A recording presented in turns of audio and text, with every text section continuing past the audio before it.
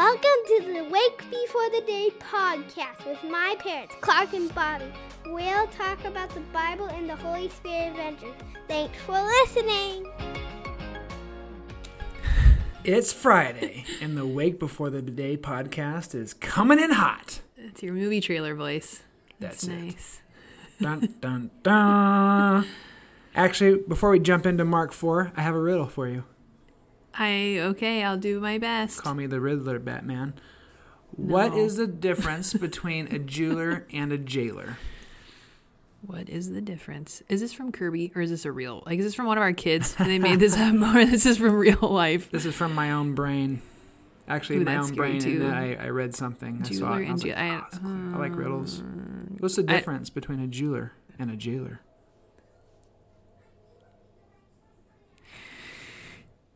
The spelling. Close. A jeweler sells watches, and a jailer sells. My word. Move on, you guys. Just delete that from your brain. Or you can use it to your coworker if you want to build some street cred, because riddles are cool. Oh, okay. The reason why I had, looking back at some old riddles that kind of came to my mind. Yeah, why? Or because we're coming across the parables of Jesus. And it's not that parables are necessarily riddles, because he's not trying to trick people, but is a way of teaching that uses, at times, confusing language and does, in fact, make you think a lot. And so in Mark 4, he has the parable of the sower. He talks about the parable of the growing seed, the parable of the mustard seed. Yeah. And so a few years ago, we actually did a sermon series on parables, and entitled The Parables of Jesus, but they're essentially stories with spiritual truths. And oftentimes you use common language that's really understandable to make a spiritual truth claim. So seeds, dirt, sunlight, darkness, fish, coin, all these different things. And really, for me at least, the first 20 verses is kind of where I parked myself. Yeah, you brought it up. It's good. Well, like you said, it uses common language, so people will be able to track and understand. But it is this kind of you have to dig deeper into the story. You have to ask questions. You have to bring up wait, who's this guy? What's he talking about? And it was a way kind of to stir curiosity, but also to sift and kind of filter these, because really at this point, we haven't gotten to the pinnacle where Jesus he's about to feed 5,000 and then it's just straight up chaos. He's got so many followers, but he is gaining more attention. And so there's people that are just kind of, I just want to know, who is this guy? Yeah. And then there's people that are there, I need to know. Tell me more about Yahweh. Yeah. Tell me more about the kingdom of God. And so that's kind of a little bit more of the purpose there too, with the reason parables are so useful and why Jesus uses them all the time. So that way he could really sift and see who wants this. Yeah, it's essentially a filter to figure out who's paying attention, who's eagerly desiring truth, who wants to follow Jesus. And for me, verses 16 and 17 of the parable of the sower, to summarize it, Jesus is saying you scatter seed, and depending on where that seed, like the gospel, the evangelism, the spreading of the word, is placed, sometimes it falls on the rocky soil, it's picked up. Sometimes it falls in fertile soil, it takes root. Sometimes birds come and snatch it away. But what stood out to me was verse 16 and 17. Right in the middle of it, Jesus says, others, like seed sown on rocky places, they hear the word of God and at once receive it with joy. But since they have no root, they only last a short time. When trouble or persecution comes because of the word, they quickly fall away. And for me, this part of the parable really resonates with me where I'm at just in my life and the conversations I'm having with a lot of people, especially people who are Christians, people who have heard the word, or who claim to be Christian at least, who hear the word, they think they love Jesus, they like it, but then when persecution comes, when hardship comes, they're quick to fall away.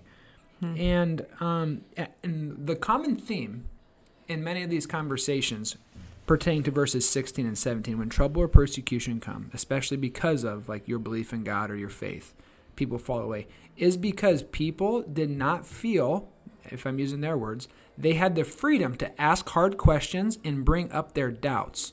on their spiritual journey. And eventually they came to a point in time where relationships fell apart, something hard happened, and then they realized their faith was like a house of cards. And one card on the bottom's plucked, and the house of cards comes tumbling down.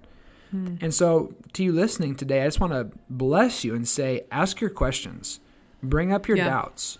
Don't be afraid of being judged. If everyone's honest, everybody has questions and doubts when it comes to the faith, how the Spirit's working, what happens when we pray, eternity, heaven, hell, everything. Just feel free to ask them, because if we don't address them now, they will come up eventually. Recently I was having lunch with a buddy who I really love. And as we're talking about kind of his deconstruction story and how he's reconstructing it, trying to figure out what he thinks about God, Jesus, the Bible. And in talking to him, didn't mention Scripture at all. Some talk of Jesus, none of the Spirit or the Father, and a lot of Enneagram. And as I listened, it's fascinating, can be a helpful tool. It's got an interesting origin story and how it even came to be where it's at today. That's for another time. But at the end of our conversation, it just really struck me to say, like, buddy, when you're at a point where you need to pray over your children, or you're in a point where you're coming up against evil, or you're celebrating, or whatever it is, like, being an Enneagram 6, 7, 8, 9, 10, whatever, ain't going to help you. Like, you actually need the gospel, you need the living word in Jesus, and you need the written word in the Bible to hold on to guide and to navigate. Because if we don't hold on to these things, like it says in the parable, then we have no root, and after a time when hardship comes, that quickly fall away. Yeah. And so I say that with utmost grace, love, respect for this individual, but also for many people out there who are at a point where they're questioning and wondering and all that. And maybe they're at a place where they're not feeling, I can't ask my questions. Please ask them.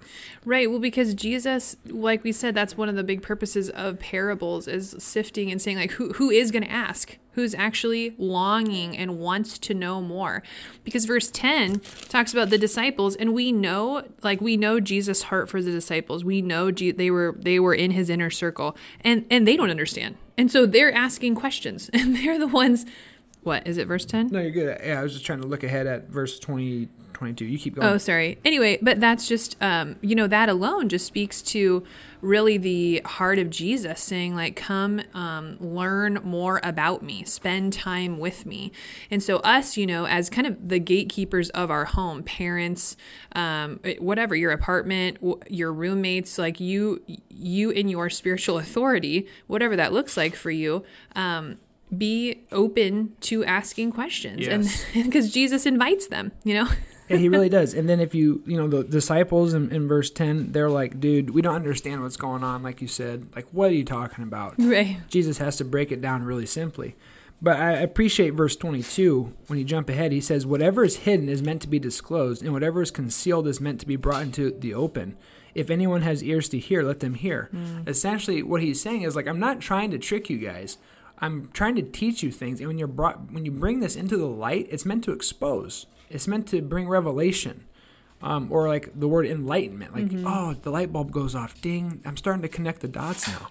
And obviously, everything runs in and through and by and for Jesus.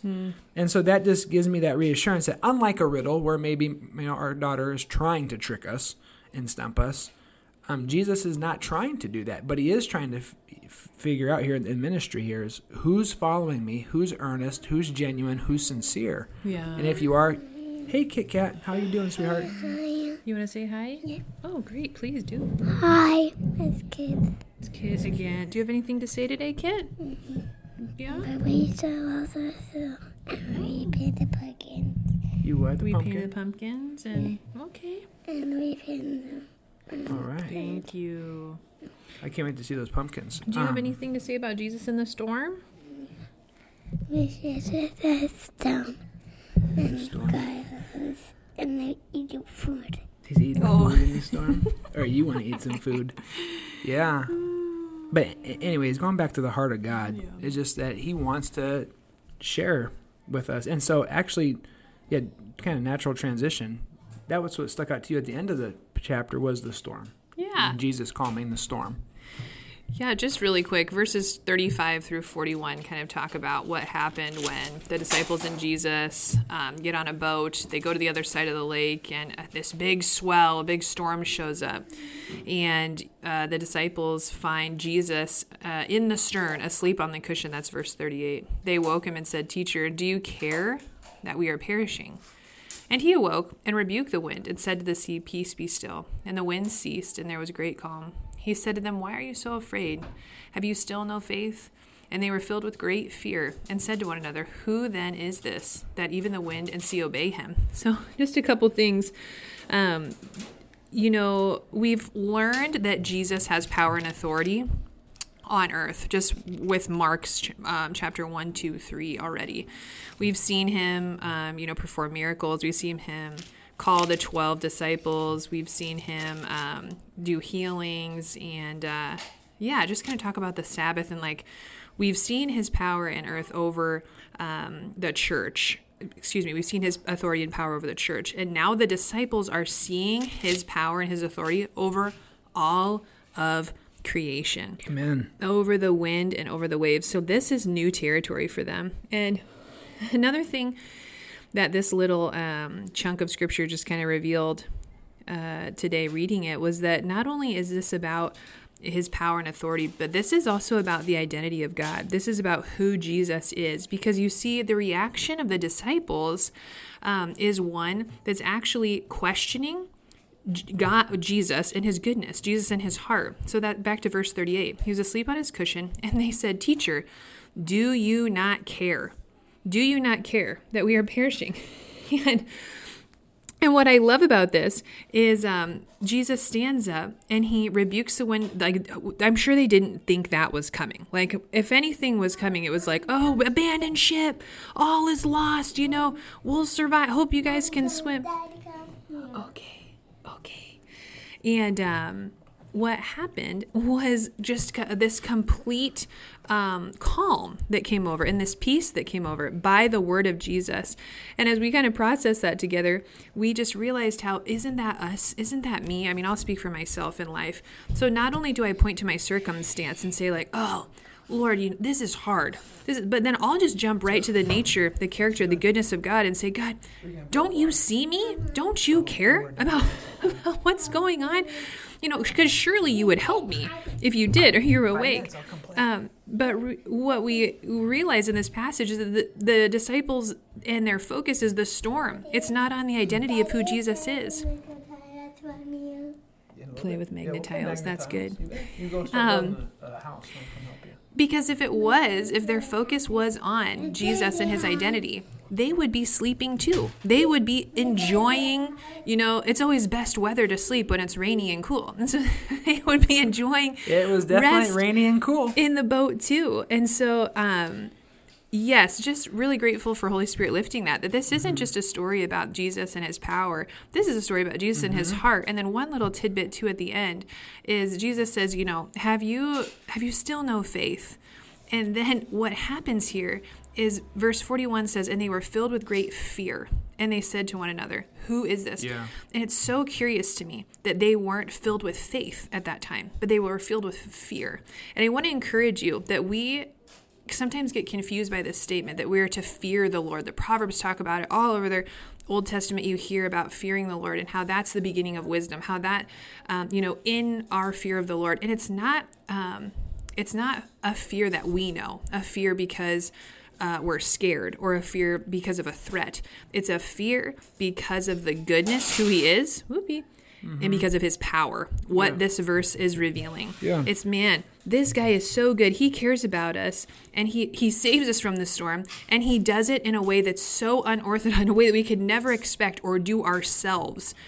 He actually calls creation into submission to him. And so just really encouraged by that today, the end of chapter 4. Well, I think of what you said, it really naturally goes back to the parable of the sower, verses 16 and 17, on the "do you care?" points. Sure. Because I feel like the 16 and 17, when the gospel doesn't have deeper roots in our heart, those are the questions we ask. Right. God, where are you? Don't you care about me? Why would you let this happen? That's a good connection, people abandon ship and fall away, where here you see not only is God authoritative, good and strong above creation and the elements, but also, of course, he cares, Yeah. And if we realize, like you said, and we remembered who God is, we'd be sleeping in that storm as well. So, hey, riddles, parables, Mark chapter 4. And it's Friday. It's Friday. That's right. So God bless you this weekend. Pray that you'd have a fun time with your relatives, your friends, your community. And as always, we hope to see you on Sunday. God bless you, and stay tuned.